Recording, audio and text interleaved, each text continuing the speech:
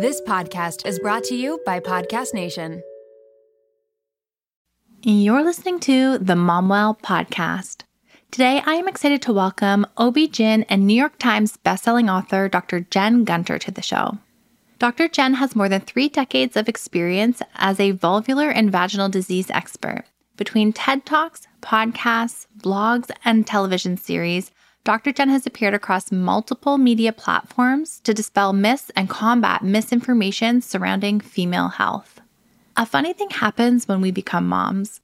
Regardless of how diligent we used to be about our health, we often find ourselves neglecting it after we have a baby. Part of the reason is that we're conditioned to put our needs last, focusing instead on everyone else. Part of the reason is that the mental load can leave us too exhausted to even notice our physical symptoms, let alone research doctors and book appointments. And part of the reason is that as humans, we are very bad at determining whether our baseline is normal or a sign that something might be wrong. We often think that whatever we're going through is probably just something everyone deals with, even if that something is pain, fatigue, or discomfort. And as moms, mothering in a society that tells us that we always need to be doing more, and that feeling depleted is just part of the job, it can be even harder to determine if something is going on, both with our mental and physical health.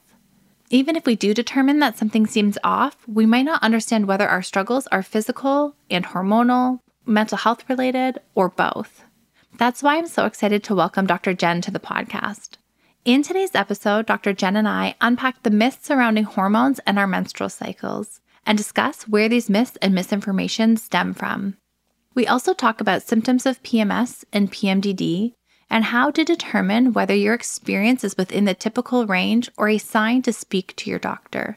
We unpack the role of the mental load and how feeling depleted could be a sign of something physical or simply your body telling you that you are at capacity.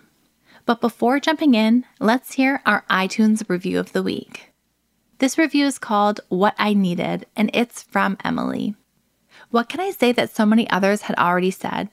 I discovered this podcast in the midst of suffering from severe postnatal anxiety and depression after having my baby. Despite the difficulties I've had, listening to Erica and her guests have been my one constant, immensely helpful and insightful in understanding a variety of issues mothers or partners can face. Thank you, Erica. Thank you so much for leaving this review, and I'm sorry to hear that your adjustment to motherhood brought struggling with postpartum anxiety and depression. It's not usually what we expect, and I've been there and know it can be really difficult to navigate. I'm glad that the podcast has helped you along the way, and it means so much to hear the difference that it's making for you. Thank you for taking the time to leave this review. For those of you out there listening, I can't overstate how much of a difference your reviews make for the podcast. I pay attention to what episodes are resonating, what you're struggling with, and how the podcast can help. So if the show's had an impact on you or you have something specifically you would like us to cover, head over to iTunes and leave us a review. Now let's hear my conversation with OB-GYN and New York Times bestselling author, Dr. Jen Gunter. Are you facing challenges on your motherhood journey? Do you have questions about a specific topic? Our new Streamline Learning Center makes it easier than ever for you to find the answers you're looking for. Browse our new platform to discover practical tips and how to overcome challenges. At MomWell, we believe that psychoeducation and mental health literacy is a form of care. That's why we work hard to bring you the best experts, leading authorities, and professionals who know what it's like to struggle during motherhood.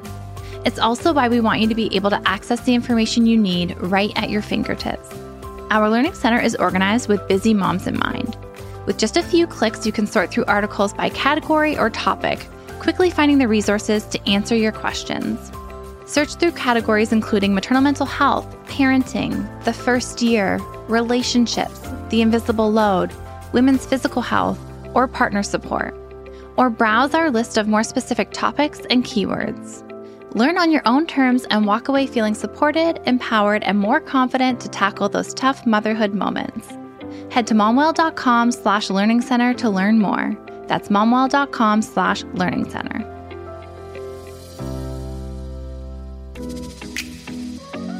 Welcome to the MomWell podcast, where we're committed to helping you cope with the load of motherhood. I'm your host, registered psychotherapist and founder of MomWell, Erica Jossa. At MomWell, we know that motherhood is hard, but care shouldn't be. We're committed to providing you with knowledge, tools, and support to navigate the challenges of motherhood. Our mission is to put moms back on the priority list and empower them to create a mental wellness toolbox free from judgment, fear, and shame. On the show, we'll be discussing topics such as postpartum depression, identity loss, the mental load of motherhood, and more. We'll be joined by experts, moms, and professionals who can offer advice, practical tips, relatable stories, and honest conversations. Here at MomWell, we believe that when a mom is well, a baby is well. So join us as we discuss the topics that matter to you with experts who get it. Together, we can redefine motherhood and change the way moms are treated.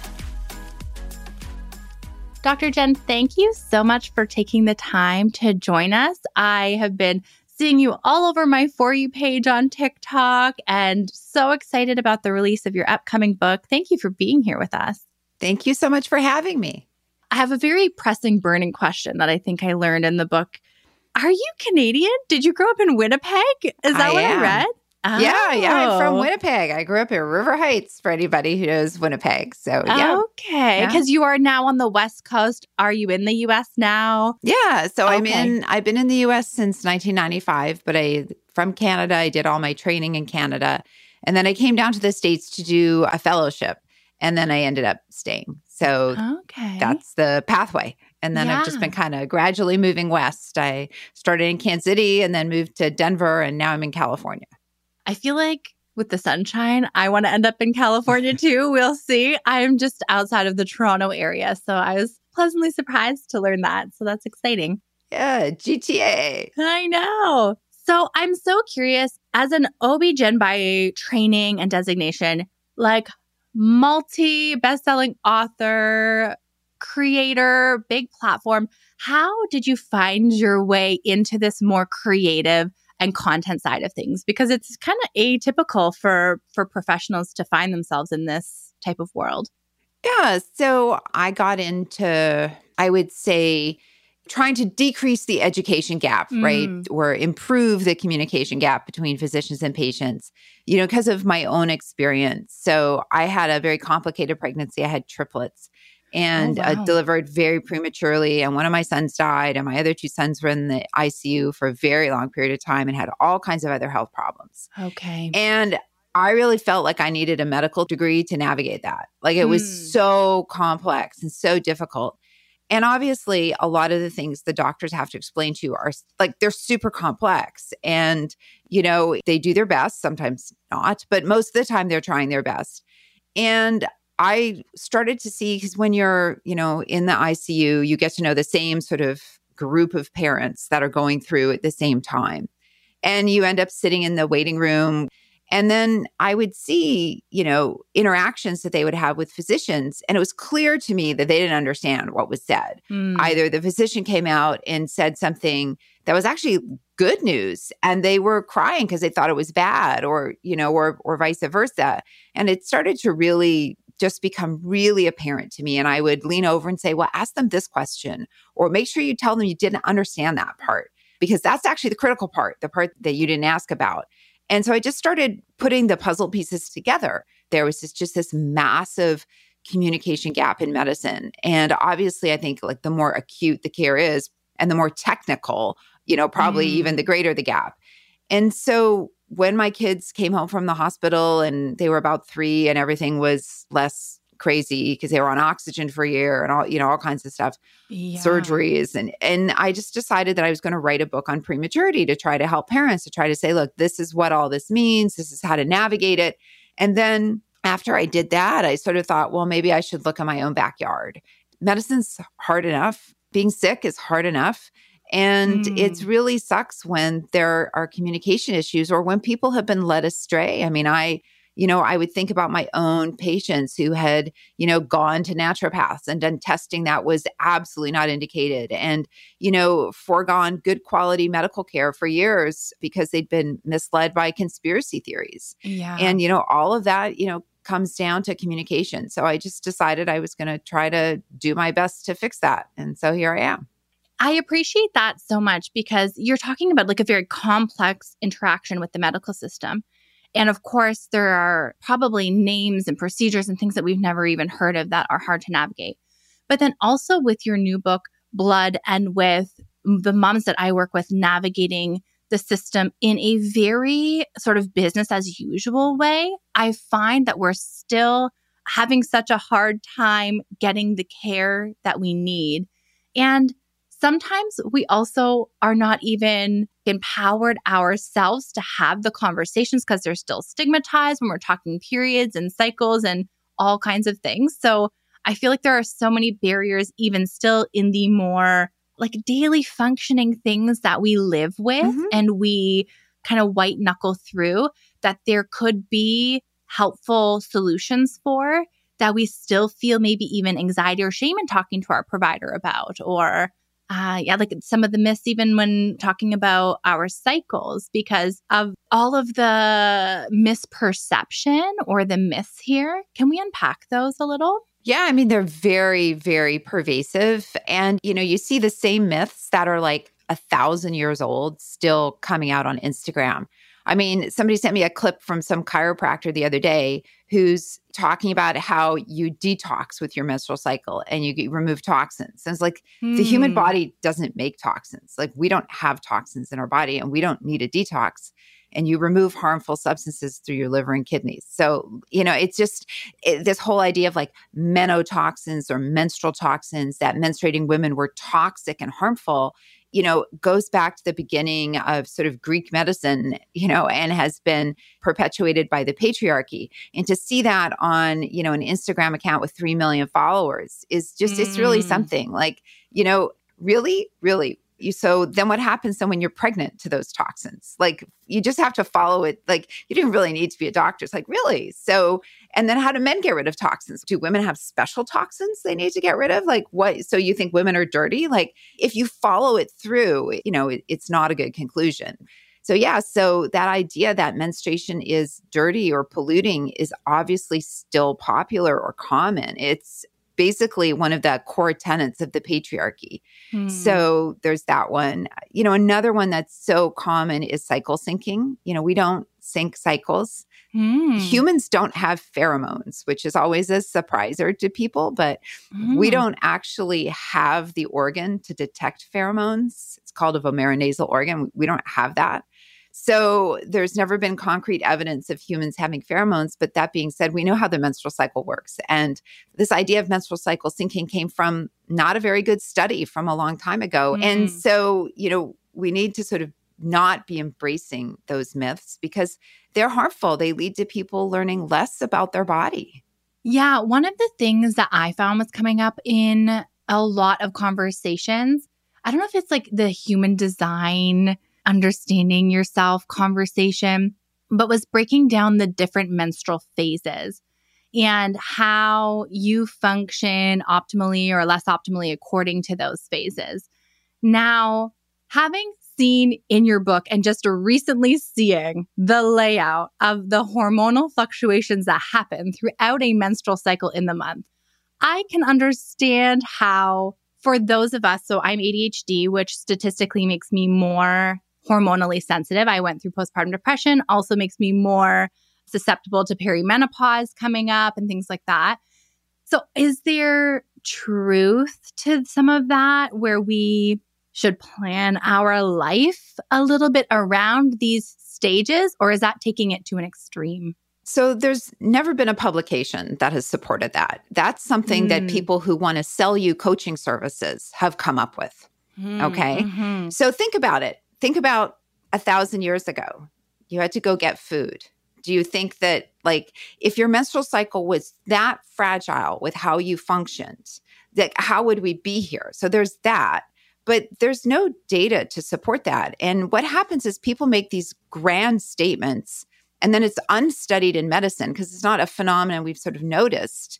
And then we're scrambling to explain something because people have just said things without any backing evidence. So it's absolutely true there's hormonal fluctuations. And it's absolutely true that at different times of the cycle, people may feel better or not better. But it's not something that you need to become obsessive about tracking and saying, well, I can't do this today because I'm in this phase, right? Like we all know how we feel on a given day, and there could be lots of different reasons you feel a different way. You know, we also used to live a little bit more collectively. We used to have a grandmother in the house and maybe sisters, right? And so you had a collective of people working together. So if maybe you didn't feel as good on a different day, you had someone else who could maybe help out more. And, you know, you would do the same for other people. So we just don't have data that people should be planning their work around their menstrual cycle. I mean, there's been this whole thing about people planning their workout around their menstrual cycle. And there's no data to support that at all, you know, but people sell books off of it and, you know, they sell coaching platforms off of it. And it really boils down to, you know what, if your breasts hurt, maybe don't do upper body exercises because maybe that's going to make it hurt more. Or if it doesn't, okay. You know, so I think this idea that the menstrual cycle makes us very fragile if you follow that conversation through. And I'm a little bit concerned about that messaging without data to support it, right? Because then you're saying women are less competent at different times of the month. Then you're saying they're too hormonal to do things, right? It feeds into that hysteria mindset of just chalking it up to hormones or like that has become such a blanket write-off for so many women's health issues along the way and mental health issues. And it kind of feeds into that narrative still a little bit. You know, we're very complex beings, and there really aren't good studies to show that specific hormone levels make people feel specific ways.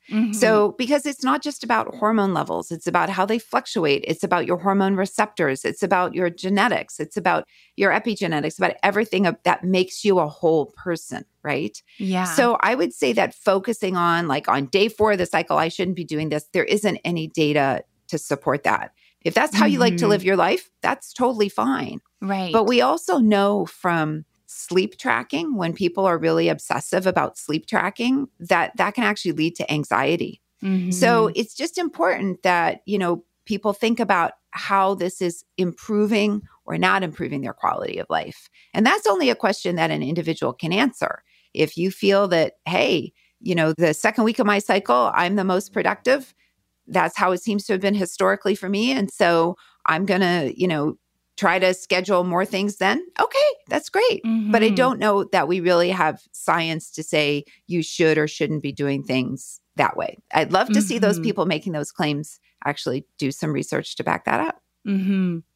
It's really interesting because I think that it also starts to leave less room for conversation. Like people then won't talk to their provider about PMS symptoms that are more extreme and interfering with their life because they might just attribute it to this cycle. And I think that we might start to overlook actually disruptive things like PMDD or whatever by chalking it up to just this like hormone cycling because they think, I don't know, there are people who it is actually very disruptive for. And if we come across this viral piece of content that has no real backing, and we don't actually seek out the care that we might need that might have actual solutions for it, then, I don't know, it bites us and doesn't get us the true support that we might need from our provider. Yeah. So incorrect information has a lot of impact, and it can lead people to think that, oh, maybe this is just normal when maybe you actually have PMDD. Right. Because, you know, if you're having severe depressive symptoms and difficulty functioning and, you know, it's really at, you know, one specific time of the month, you really need to see a medical provider. Right. We need a couple of months of cycle data so we can see, you know, because it can also sometimes be depression that's exacerbated by the menstrual cycle, right? So it is true that many medical conditions fluctuate with the menstrual cycle. So that's absolutely true. Yeah. So for example, if somebody maybe has rheumatoid arthritis and maybe they have a particular time of their cycle where things are worse, well, the thing to do is to sort of, you keep a calendar for 2 months and just put your symptoms down, and then you can work out what works for you.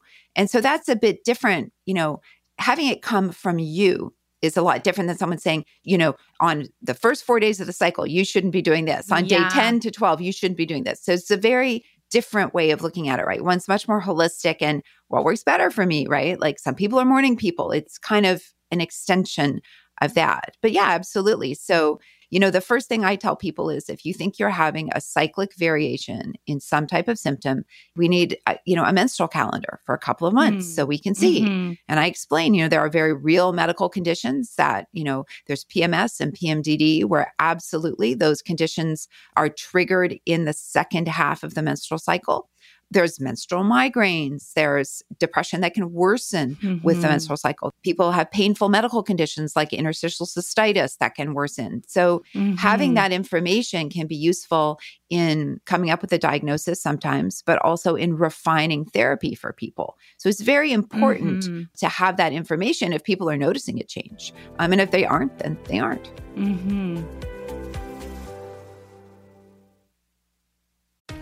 Mealtime with kids can be stressful, but with Factor's delicious, ready-to-eat meals, it can be a lot easier.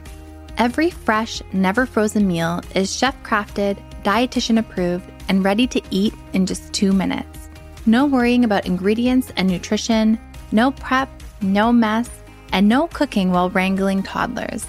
Choose from a weekly menu of 35 options, including popular options like Calorie Smart, Keto, Protein Plus, or vegan and veggie.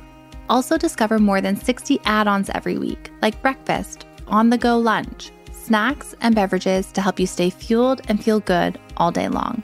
What are you waiting for? Get started today and fuel up for your springtime goals. Factor can even be tailored to your schedule. Customize your weekly meals with the flexibility to get as much or as little as you need. Pause or reschedule deliveries to suit your lifestyle. Take the stress out of meals with Factor. Head to factormeals.com/momwell50 and use code momwell50 to get 50% off your first box.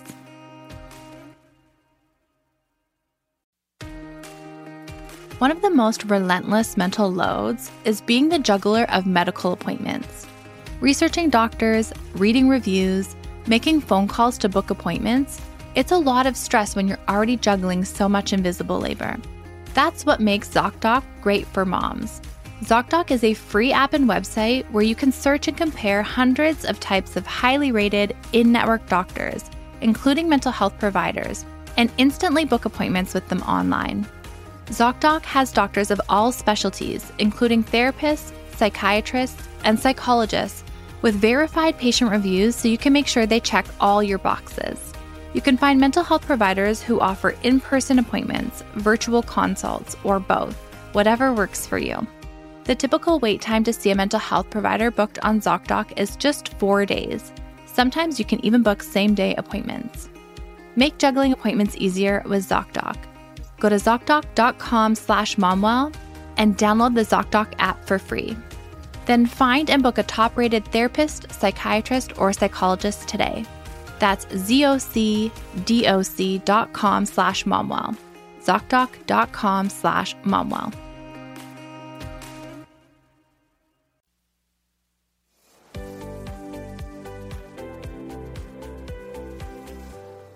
So when it comes to PMS, there are both physical and emotional symptoms that you list out in the book. So if we could maybe go over those and what would be kind of considered typical and what starts to branch into that PMDD, because I know that's probably a common acronym, PMS. We probably all can know what that represents to us, but we're so not good at determining if our baseline is normal to what the true baseline should be.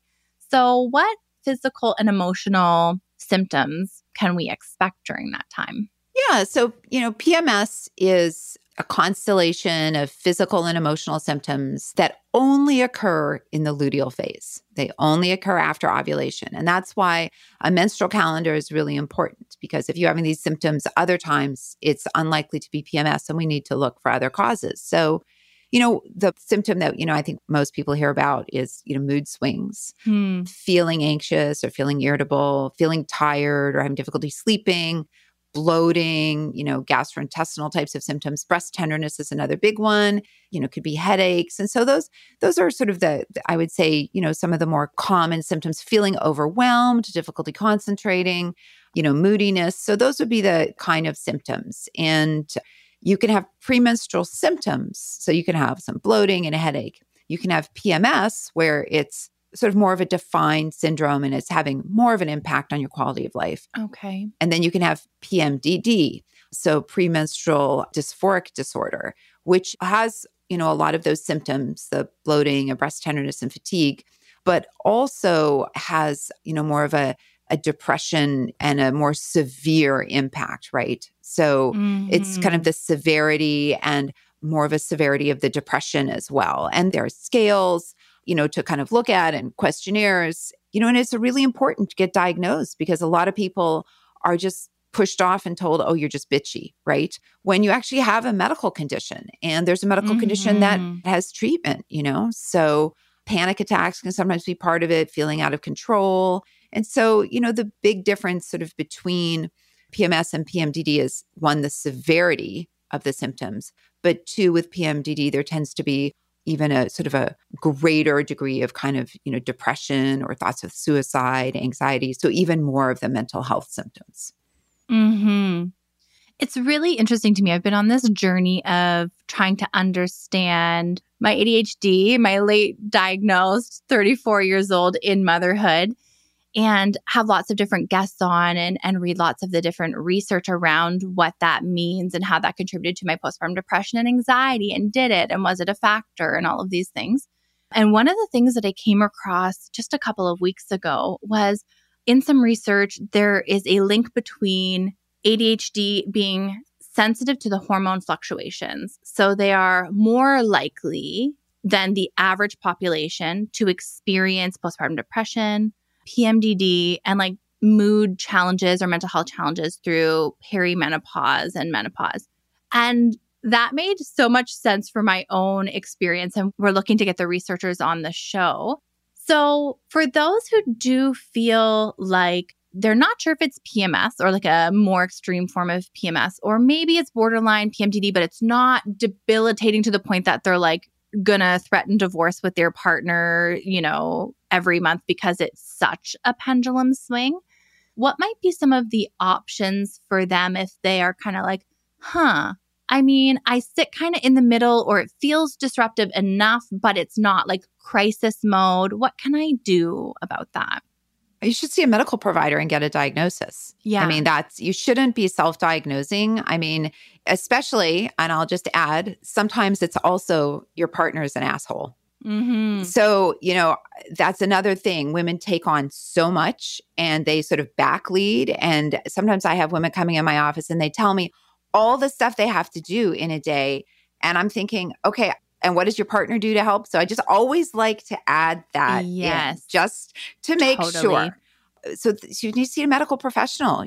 There are standard ways to get diagnosed for ADHD. We have questionnaires to ask for PMS. We're going to need to see, at least one menstrual calendar. So I think it's really important to go and get diagnosed and talk to a professional who understands about the conditions, especially. I'm certainly not an expert in ADHD. We don't treat that in OBGYN at all. So, if someone came to me and they thought they were having, difficulties with concentration or performance, and for some people, it might be cyclically related or exacerbated. Certainly, there are, theories about estrogen and, executive functioning and things like that. Yeah. Are some people more sensitive to that or not? But you need to see an expert in that field. Yeah. Yeah. And it's such a valid point that you bring up. We talk a lot about the invisible load here and the division of labor.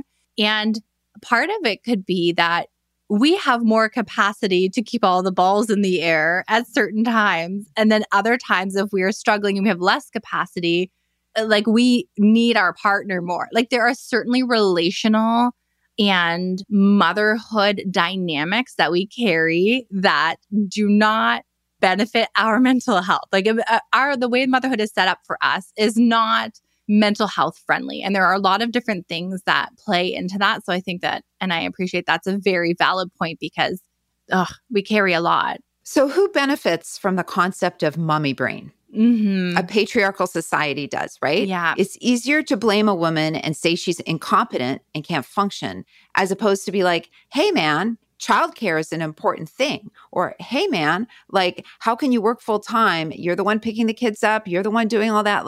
So I just think it's really important to just always have that as part of the conversation. Because whenever we're talking about a woman who's struggling to function, it's very important to look at that in the context, right? Because sometimes it's both. Sometimes it's absolutely simply just a medical condition. But, I would say that we have to just look at also what these narratives are serving on a population level.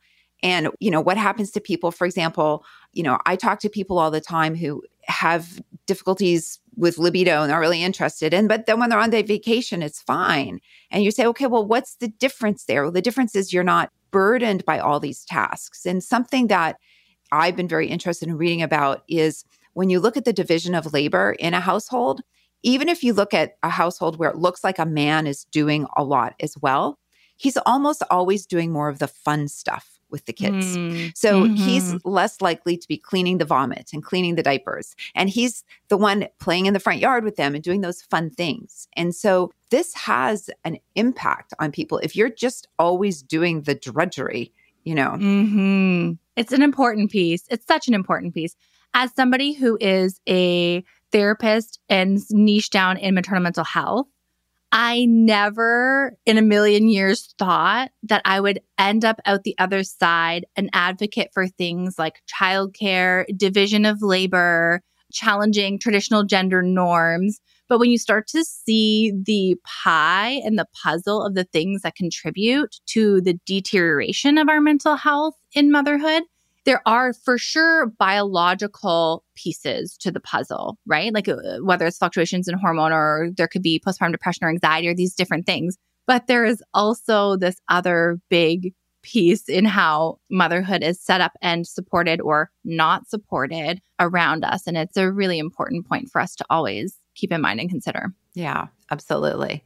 So curious about going on birth control, and I've heard it said like putting our cycle into like kind of dormant or something like that.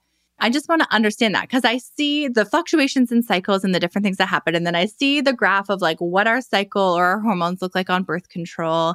And I'm curious if there is a role that plays here. Yeah. So I always say, are you concerned about pregnancy? Because pregnancy does those exact same things. Right?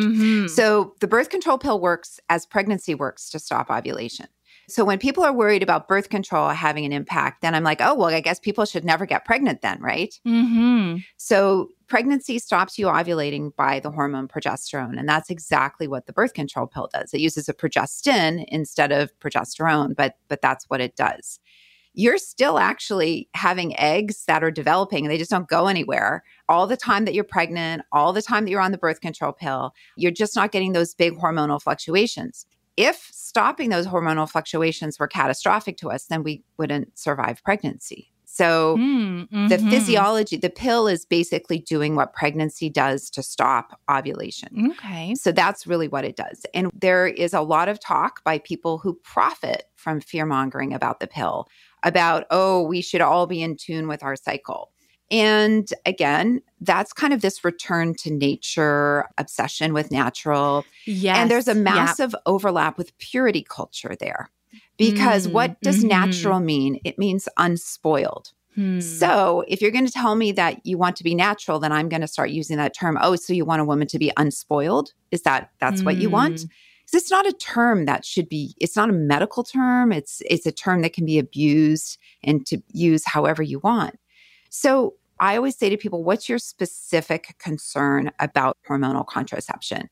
And let's answer that question. So we don't have data to show that going on the pill and suppressing your hormones produces serious issues. In fact, we know that the birth control pill is the best studied treatment for PMS and PMDD, if you look at all the data. Yeah, that was a question. So it can be really helpful, it was my understanding, right? It can be life-saving for people. Yes. Wow. For people with endometriosis, for people who have medical conditions that flare with their menstrual cycle, for people who don't want to die in pregnancy, like people who don't want to have 6 kids, like people who want to just have sex when they want to have it. That's what hormonal contraception can give people. So very effective for many medical conditions. But probably more effective, or at least as effective, and it may be more effective than the antidepressants for PMS. Or, I don't know if they've been studied head to head, so it's probably not a fair thing for me to say. Yeah. But yeah, it's highly effective therapy because we know that PMS and PMDD are triggered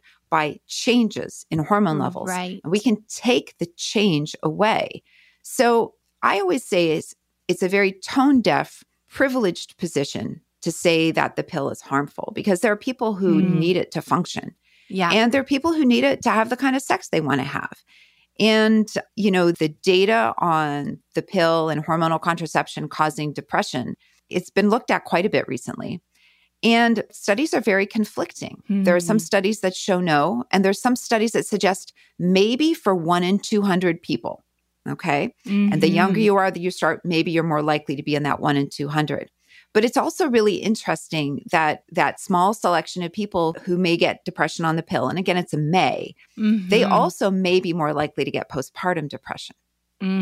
So it may not be that the pill is the cause, that hormones are uncovering the problem in the same way that it happens with pregnancy. And that's kind of a different spin on it. So, with any medication, and contraception is no different, you need to look at how it's serving you and what it's doing for you. And if it's improving your quality of life, great. If it's not improving your quality of life, you shouldn't take it.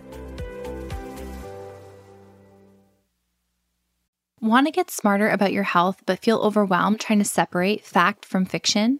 We hear a lot about gut health, microbiomes, and other nutrition topics, but taking the time to research these is exhausting, and there's a lot of misinformation out there. The Zoe Science and Nutrition podcast makes it so much easier to get the information you need. With the help of world-leading scientists, the podcast gives you research-based information so you can make informed choices for yourself without pressure and guilt. People are loving Zoe Science and Nutrition. Listener Stephanie's Apple review says the Zoe Science and Nutrition podcast is a life-changing, science-based, myth-busting podcast. That's a must-listen for anyone who eats food and wants to understand how it affects their body. With the Zoe Science and Nutrition podcast, you can join Stephanie and millions of others accessing quality information about their health. Find it wherever you listen to podcasts. Mom rage often leads us to feeling ashamed. But the truth is that our rage doesn't mean we're bad moms. In fact, anger is a sign from our bodies that our needs aren't being met.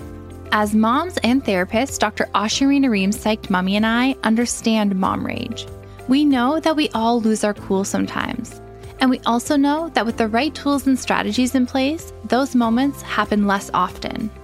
We've teamed up and combined our years of experience to create All the Rage, Raising Kids with Less Anger and More Connection, a course designed to be your go-to resource for preventing and handling your anger. We dive into what causes your anger, how it impacts your body, how to reframe your thinking, and how to stay calm in triggering moments. And because we are all human, we also include strategies for repairing after we inevitably lose our cool. In honor of Maternal Mental Health Week, you can save $20 on the course with promo RAGE20 this week only. Don't miss out on your chance to save and make a positive change. Head to momwell.com/rage and save with code RAGE20. That's momwell.com/rage, code RAGE20.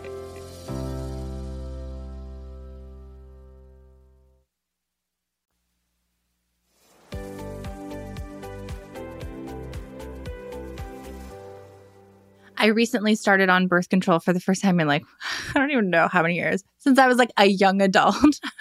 And it's been life-changing for me as somebody who does feel like I really ride those waves. To be able to bank on being able to consistently function in a certain way has been really eye-opening for me. Yeah. And it's just birth control. It was such a light bulb moment for me. But it also kind of branches into, and I see you talk to this a lot, and I see a lot of others in the menopause world talk about this. When we're talking hormone replacement therapy and using hormones as treatment for symptoms, whether they're PMS and PMDD, but really I see it a lot happening more in the perimenopause, menopause world, these big conversations breaking out right now. And a lot of misinformation and a lot of controversy, it feels like, about whether hormone replacement treatments, and I don't know if birth control would fall into that category and how we were just discussing it, but people have a lot to say about it and have a lot of feelings about it. And it feels like it's an emerging area of research that I'm just seeing and hearing more about. I'm not so sure it's an emerging area. I mean, I think people are starting to talk about it, so maybe it kind of feels emerging. Okay. And I would say that there's so much disinformation out there that I would be incredibly wary about getting any information from someone who isn't, a member of the North American Menopause Society, because a lot of people making a lot of money saying a lot of things. Yeah. So it's hard to sort of put that all into kind of one bucket. So there are some people with PMS at PMDD absolutely get a worsening of their symptoms during the menopause transition. And there's two reasons for that. So one is at the beginning of the menopause transition, your cycle can actually shorten a little bit. And what happens is it shortens in the follicular phase in your good time. So percentage-wise, you're spending more time in your bad time, right? So if say you were normally 50-50, just to make the math easy, and then now you're 25-50, well, you have a much less recovery time, right? Yeah. So there's that. There's also a lot more hormonal chaos. And again, remember, it's not the hormone levels that we think are part of PMS, PMDD, but the fluctuations. Right. So in the menopause transition, you get way more wide fluctuations. You can even get estrogen levels that are higher than normal. Some cycles, they can be lower than normal. You can have no progesterone. You can have progesterone. You can get all these permutations and combinations. And so for somebody who has PMS, that could absolutely make their symptoms worse. And the way to abolish that is the birth control pill, because you can stop all those wild fluctuations and you can ride it out. If you don't have medical reasons you can't be on the pill, you could take it to 55, go all the way through. That was a question I had for you. Because how do you know if you're entering into perimenopause or menopause if you just stay on the pill, but you just can stay on it until 55? Yeah, because by 55, 99 point, 5% of people have gone through menopause, right? So interesting. Yeah, you take it to 55 and then you make the decision, for somebody who's very hormonally sensitive, I wouldn't just stop the pill because that's a big drop, right? Gotcha. So I'd probably suggest that they step down to a dose of hormone therapy, menopausal hormone therapy for 3 to 6 months, see how they feel on it. We can talk about if this is something they want to do long-term or not, and then decide if they want to stay on it. If they don't have any hot flashes, they're feeling fine, they don't have any other reasons to be on hormones, then they might want to stop it. If they're like, oh my God, no, when I tried to stop it, I'd kill her hot flashes, I want to be on it. Okay. If they don't have any risk for it. So so there's no reason to suffer, with those wild fluctuations in hormones during the menopause transition. Yeah. I'm seeing different types of hormones. Pellets, different types of hormones. Are all hormones created equally? Who should we trust in having these conversations with? Yeah. So pellets are not recommended by any expert. They are a way for providers to make a lot of money to implant something in your body that is associated with a higher risk of complications and offers no benefit. So I always tell people, do you want to get cancer? Okay, pellets is a great way to do that. You want to have bleeding problems? Do you want to get frontal balding? Do you want to get clitoromegaly? Do you want to get acne? Pellets, that's what you want. If you don't want any of that, you want to go to a provider who gives you a pharmaceutical prescription. Okay. Yeah. So compounded hormones also in that same category. They are not well studied. They often don't get absorbed appropriately. It takes decades of research to figure out how to get a hormone through the skin or how to get a hormone absorbed through the gastrointestinal tract. We didn't evolve to get hormones that way, right? We absorbed for them to come through our bloodstream. So it takes a lot of science to do this. You want to get a pharmaceutical product because you want to know the amount of hormone that's going in your system in the same way you want to know the amount of gas that's going in your tank, right? You deserve that accuracy. And the dirty little secret behind hormone pellets and compounding hormones is they buy their raw hormone from the same source as the pharmaceutical company. So basically, they're taking the same product and packaging it worse. And presenting it as, I don't know, more natural or superior, right? I feel like in the misinformation that I come across a lot, it's a real push towards. Yeah, they're lying. I see a lot of naturopaths, and I hate to, call out people, but chiropractors or people who, I don't know, who is the expert in hormones? Yeah, this is a really important point. Chiropractors are not medical experts. They're not. Yeah. And they don't learn about medications. Yeah. They're not experts in medicine. I don't know what they're experts in, but they're not experts in medicine. Naturopaths are not medical experts. Yeah. That's again why you want somebody who's certified by the Menopause Society, Okay. or somebody who's a member of the Society of Obstetricians and Gynecologists of Canada, somebody who has demonstrated proficiency in the area that you want to get care from. I see so much disinformation from naturopaths. During the COVID pandemic, there were several papers that came out showing that they were offering, stem cell therapy, whatever therapies to treat COVID, ozone, all kinds of things. A good way is that person sell a supplement. If supplements worked, they'd be in all the guidelines, right? So, so I think it's just really important that what happens is people turn to those people because they don't get the answers maybe in medicine. And it's a shame. But I think that when you look at the healthcare system in Canada, for example, there isn't the funding to pay people to have the time to talk with a physician. There aren't enough physicians in Canada to do the job. So these other people are taking up the slack. And unfortunately, many of them, maybe there's some out there doing good quality care, but there's no naturopathic research that comes out. There's no naturopathic technique that anybody in evidence-based medicine has adopted. So, Yeah, it's interesting. And you bring up a good point with our system, with our general physician or our primary care doctor often being the gatekeeper to these specialists or to an OB-GYN. I can't just go and in the States book in with an OB-GYN. I had to be referred there from my family doctor. And so knowing the right person to ask for, even to navigate the system here, can be infuriating at times, especially after the pandemic when the whole system is kind of taxed and people are burnt out. But knowing who to have these conversations with, I think is so important. We have a team of perinatal mental health specialists. And if somebody is struggling with the nuances of adjusting to motherhood, I'm a specialist who can understand and see and identify what an intrusive thought is and not report you as a result because they understand the different thoughts that you're experiencing and the high risk sensitivities of this time is so helpful to getting the correct treatment plan and care that you need. And with hormones, I'm kind of who is the right person? Who do we ask for? But it sounds like an OB-GYN or someone who is also trained and certified to treat menopause. Yeah, there's also a Canadian Menopause Society as well. And I think that, this is something for people to get active on a political level. Yeah. If people aren't getting the care they need, there's no reason that, for example, each provincial government couldn't have excellent online information about menopause. There's no reason at all. A lot of this could be available in every language for people, right? Yeah. You could go to your library and access it if you don't have a computer or internet, right? So there are clear faults. And, you're in a healthcare system where the funding isn't there for, women's health is completely underfunded. Yeah. And, what's rewarded are doing procedures. That's how you make money.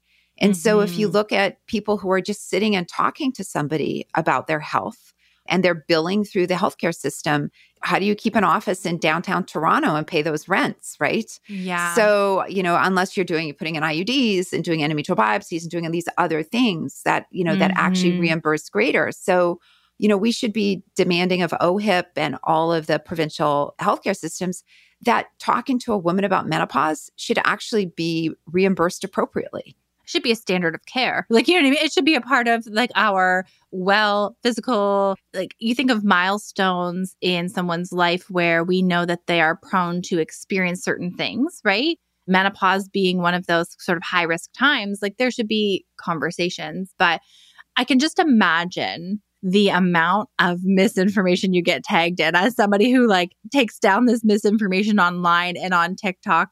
It must be infuriating. I can't even imagine being bombarded with that information all the time. I feel because women have been underserved in the medical system, I don't know if that contributes to this real push towards this natural, as you said, is being really kind of praised right now.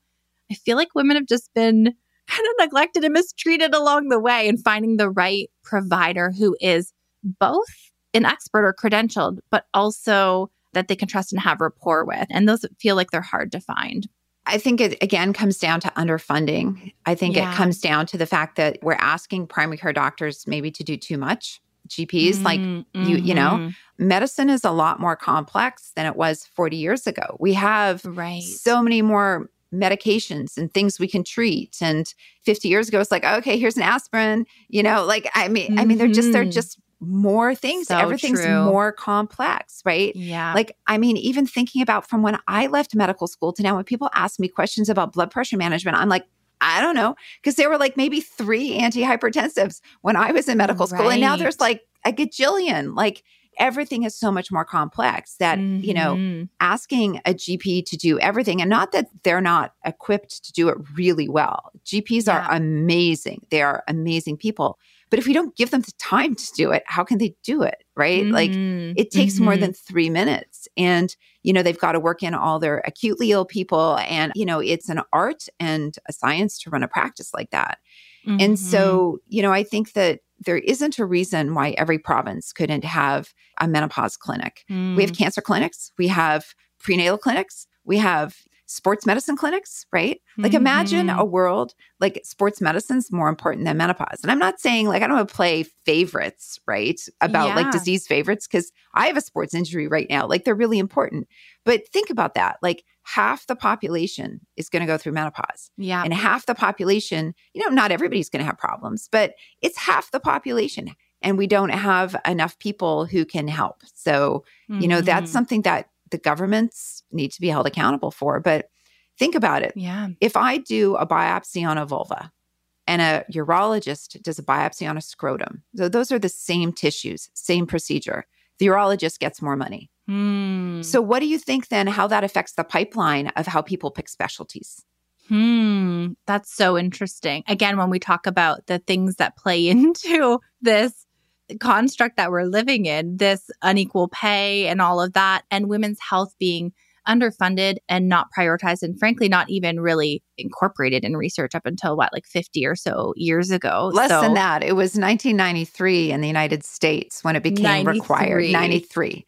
That makes me want to throw up a little bit. So I mean, I was already a doctor. So that's like how bad it is. Yeah. But so, I think that what we're seeing are the ramifications of systematic underfunding, right? Yeah. And the lack of attention. And we have massive gaps. And instead of helping to fill those gaps, there are predators taking advantage of those gaps and selling water sticks that will give your water coherency to help push water into your cells. Right. The things that you must see, I can just imagine being tagged in. Or selling hormone pellets, or telling you that you can do urine testing at home to check your hormones, right? Those things sound kind of sciencey, so they sound okay, but they're not. And so they're taking advantage of the gaps. And it's really sad. And, I see complications, for example, from pellets all the time. Yeah. It's a real problem. Which is why I so deeply appreciate the work you do and your platform and your new book. I was like, how did I not have this education on my cycle just as a woman existing in life? So greatly appreciate you. Where can people follow you online, buy your books, check out your books, all the things? Yeah. Well, thank you. That's been great. I really, really enjoyed it. And I always love chatting with the Canadians. So you can find me everywhere at Dr. Jen Gunter. You can find me on Instagram, Twitter, or X, whatever. Blue Sky, Threads, TikTok, but I'm really on TikTok too much. I get sucked in. I'm there, and then you're like 2 hours later and you're like, what happened? So I've really just kind of divorced myself from TikTok. Fair enough. And then I have a blog called The Vagenda with a J. You can go to thevagenda.com. And you can find my book everywhere in Canada at Indigo, independent bookstores, and via my publisher, Penguin Random House. So I hope to see you guys all on book tour too, which starts. I'll be up in Canada in February and March. Oh, so exciting. I got to check out what cities you're hitting and if you're going to be in my area. And we'll link all of that in the show notes. And I'm, again, so excited about the work you do. Appreciate your advocacy on behalf of women. Thank you for joining us today. Thanks so much for having me. Have a great day. I am so glad that people like Dr. Jen are out there combating misinformation, busting myths, and working to help everyone understand medical, physical, and hormonal science. In the social media age, false statistics and viral memes full of misinformation can spread like wildfire, and it's hard for us to determine what is real and what is not, especially if we see the same myths resurface time and time again. What Dr. Jen pointed out about the role of the patriarchy in the myths about periods and hormones is eye-opening. It's so important for us to understand where misinformation comes from or why we hear the same old wives' tales passed down forever, even when we have real data and information right at our fingertips. But sorting out truths and myths and vetting resources can add a lot to our plates as moms, and that's the last thing we need. So having trusted experts like Dr. Jen to reference real research is valuable. We all know that our hormones fluctuate, and I can tell you that I'm downright exhausted on certain days. And I do find myself wondering, does this have to do with my cycle? Or did I just not get enough sleep? Or am I just exhausted because I packed too many deadlines and to-dos into the day? It's hard to weigh everything out. And I can see why associating all of our fatigue or lack of motivation with our menstrual struggle would feel comforting at times. It's an easy answer that might give us a place to start problem solving. But I keep coming back to and thinking about what Dr. Jen said, that our periods don't make us fragile or hysterical or unable to get things done. And if they do, then there might be something more at play, like PMDD. Dr. Jen pointed out that rather than looking outside of ourselves for guidance on how our menstrual cycles affect our productivity or what we should expect to do in the day, we can instead start tracking our own symptoms for ourselves, noticing that if we do get exhausted right before our period or at another particular day in our cycle, we can make choices for ourselves that make sense. And we can also take that information to seek help from medical professionals who really understand reproductive and female health. And of course, I love that Dr. Jen brought the mental load into this conversation. Maybe we're exhausted because of hormones or something to do with our physical health, but maybe we're simply drowning in the mental load. The more I learn about maternal health in general, the more I think that everything needs to go hand in hand. We need to learn about our bodies, and we also need to learn about our mental health. We need to reduce physical strain, and we also need to share the mental labor. I think that's the ultimate takeaway today. Instead of looking for a quick fix like pellets or cycle tracking or anything that we think might free up our capacity, we might need to do more digging into our beliefs, our mental load, the pressures that we're carrying, and what we can do to find more freedom and give ourselves the time and space to dedicate to our physical and mental well-being. If you enjoyed this episode, please take a moment to reach out and let me know. Send me a DM on Instagram or leave me a review and tell me what you connected with and what you'd like to hear more of in the future. And if you find yourself struggling with the invisible load or your mental health, working with a mom therapist can help. You can book a free 15-minute virtual consultation at momwell.com/booking. That's momwell.com/booking. I'll see you right back here, same time, same place next week, where I'm being joined by Dr. Jody Paluski, neuroscientist and psychotherapist, to help us unpack what causes mommy brain and the role the invisible load plays. You don't want to miss it. I'll see you right back here next week. I can't even begin to tell you how happy and honored I am that you choose to spend your time here with me each week. If you're looking for resources or links from today's show, or you need a refresh on anything we've talked about, visit our show notes. You can find the link in the episode description, or you can head directly to momwell.com/learning center. To join the Momwell email list and be the first one to know about new episode drops, insider info, or freebies, head to momwell.com/newsletter. Join me next week.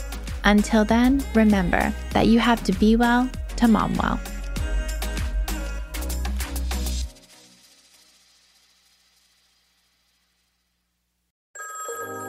Settling is not an option for me. Everything I desire is already mine. What if you can have it all? Because every day is for the girls. Hello. Welcome to For the Girls podcast, hosted by Victoria Alario, for the girls who want more. Listening to For the Girls will have you ready to raise the bar, stop settling for the bare minimum, and start believing you can have it all, and step into the 2.0 version of you. You can catch a new episode of For the Girls every Monday across all podcast platforms. Until next time, girls.